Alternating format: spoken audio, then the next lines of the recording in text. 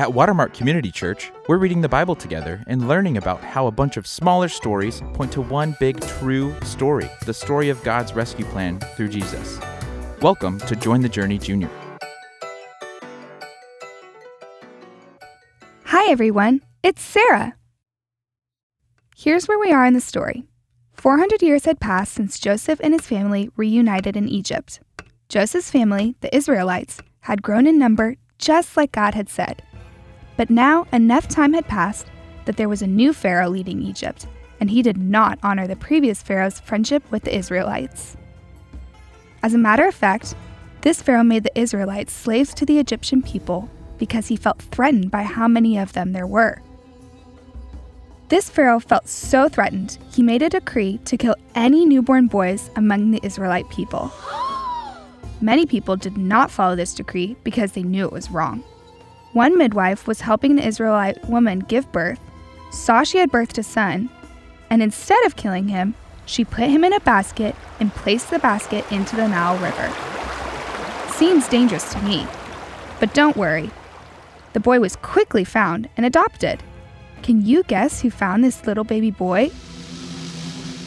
The princess. Pharaoh's own daughter saved the Israelite baby and named him Moses. She then asked an Israelite woman to nurse him while he was an infant. But what the princess didn't know is that she asked Moses' birth mother to nurse him. Aww. Moses was raised in the palace, but always knew he was an Israelite. One day, he saw an Israelite slave being treated harshly by an Egyptian and was so overcome with anger, he killed the Egyptian. Afterward, Moses fled the palace to escape the consequences of his actions, eventually settling in the land of Midian. Moses found a wife there and started a family. But when Moses was in Midian, the Israelites were still slaves in Egypt, and they were crying out to God for help. God heard their cries and knew it was time to act. One day, Moses was tending his flock on Mount Sinai, and suddenly the angel of the Lord appeared to him in a burning bush. Moses was amazed because the bush was covered in flames but was not actually burning up. God told him he had seen the oppression of his chosen people in Egypt and had come to rescue them from the Egyptians, taking them to the land he had promised for them. Then, God told Moses something very exciting. God told him that he wanted Moses to lead the people out of Egypt. But Moses was not so sure if he was the right one to do this, so he questioned God's choice. Why would you pick me? You can't be sure I'm the guy. God promised to be with him and told him the burning bush was a sign for him, because once God brought them out of Egypt, Moses and the people would worship God in that very same place. God then instructed Moses to tell the Israelites that he had been sent by Yahweh, the God of Abraham, Isaac, and Jacob, to lead them out of Egypt.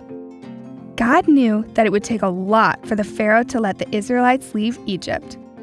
So God foretold that he would send plagues upon the Egyptian people until they let the Israelites go free. There is so much more to this story, but you'll have to join us next time to find out what happens next. For now, let's discuss what we heard with some questions. Question 1. Who found baby Moses in the Nile River?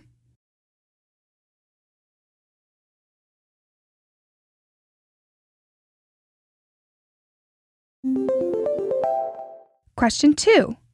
Who were the Israelite people crying out to? Did he hear their cries?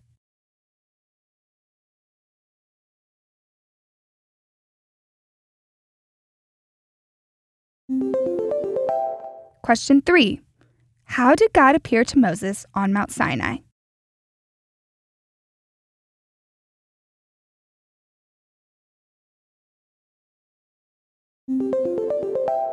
Question 4.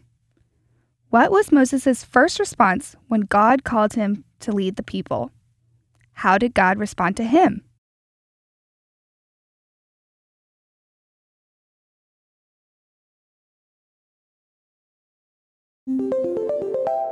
God chose Moses to lead his people out of Egypt, even though Moses had done bad things and was not confident in his own abilities. But in that moment, God kindly told Moses that he would be with him and would really do the work for Moses.